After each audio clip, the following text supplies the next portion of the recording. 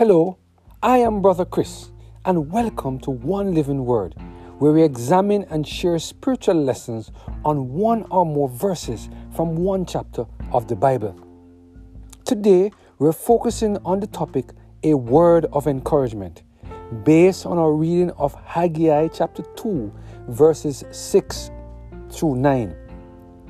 Let us hear what the Lord has to say in this passage of Scripture. For thus says the Lord of hosts, yet once, it is a little while, and I will shake the heavens, and the earth, and the sea, and the dry land. And I will shake all nations, and the desire of all nations shall come, and I will fill this house with glory, says the Lord of hosts. The silver is mine, and the gold is mine, saith the Lord of hosts. The glory of this latter house shall be greater than the former, saith the Lord of hosts. And in this place will I give peace, says the Lord of hosts. When we are down on our face and figure that there's no hope, God always seems to find some way to give us a word of encouragement. When you find that the words of concern that we share with our church leaders fall on deaf ears, God always seems to send us a word of encouragement.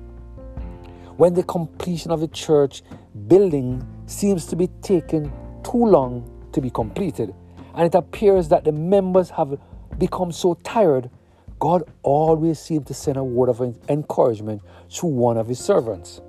You see, there are times in our lives when the circumstances in our home, our school, our church, and our workplace are not ideal, and we just don't seem to know what else to do to rectify the problem. For those of us who find ourselves in this kind of situation, please remember that the same God who sent a word of encouragement to the children of Israel will send you and I a word of encouragement as well. In the days of Haggai, the children of Israel were instructed to rebuild the temple. Things were not going according to the plan, and the people of God became a bit weary and tired. It seemed as if they just didn't know what else could be done to move the project forward.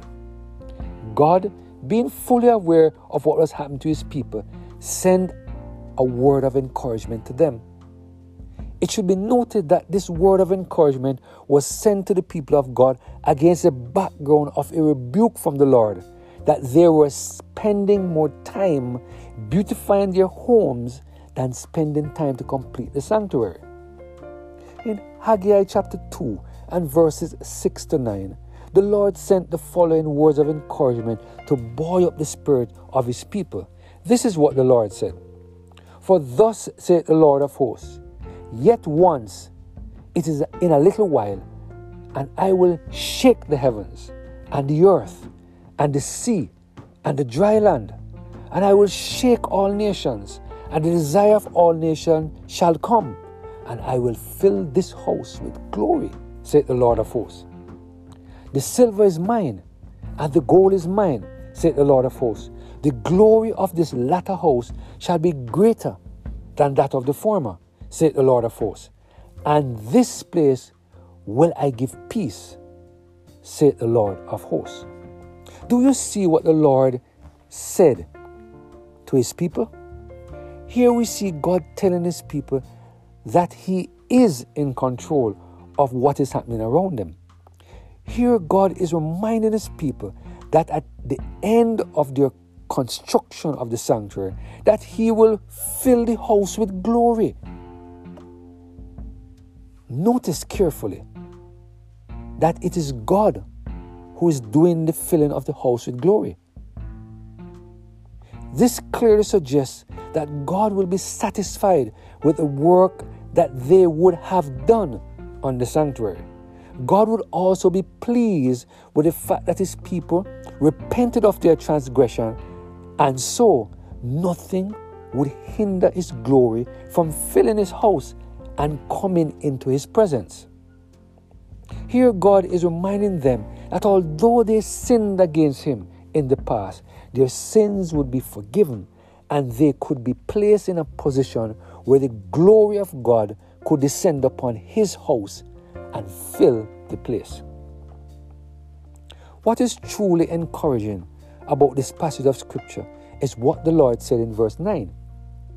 God highlights the fact that the latter house will be greater than the former house. In other words, the work of God will be done in the latter house will be greater and more significant than the work that was done in the former house. Here we see God letting his people know that although they may have messed up in the past, causing the former house to lose its glory, when he's finished with them and the latter house, the light shining from the latter sanctuary will be greater than the light shining from the former sanctuary. It is such a good thing to know that God will not only make things new, he will also make things better. Today, God is reminding us that we can depend upon him to make things better.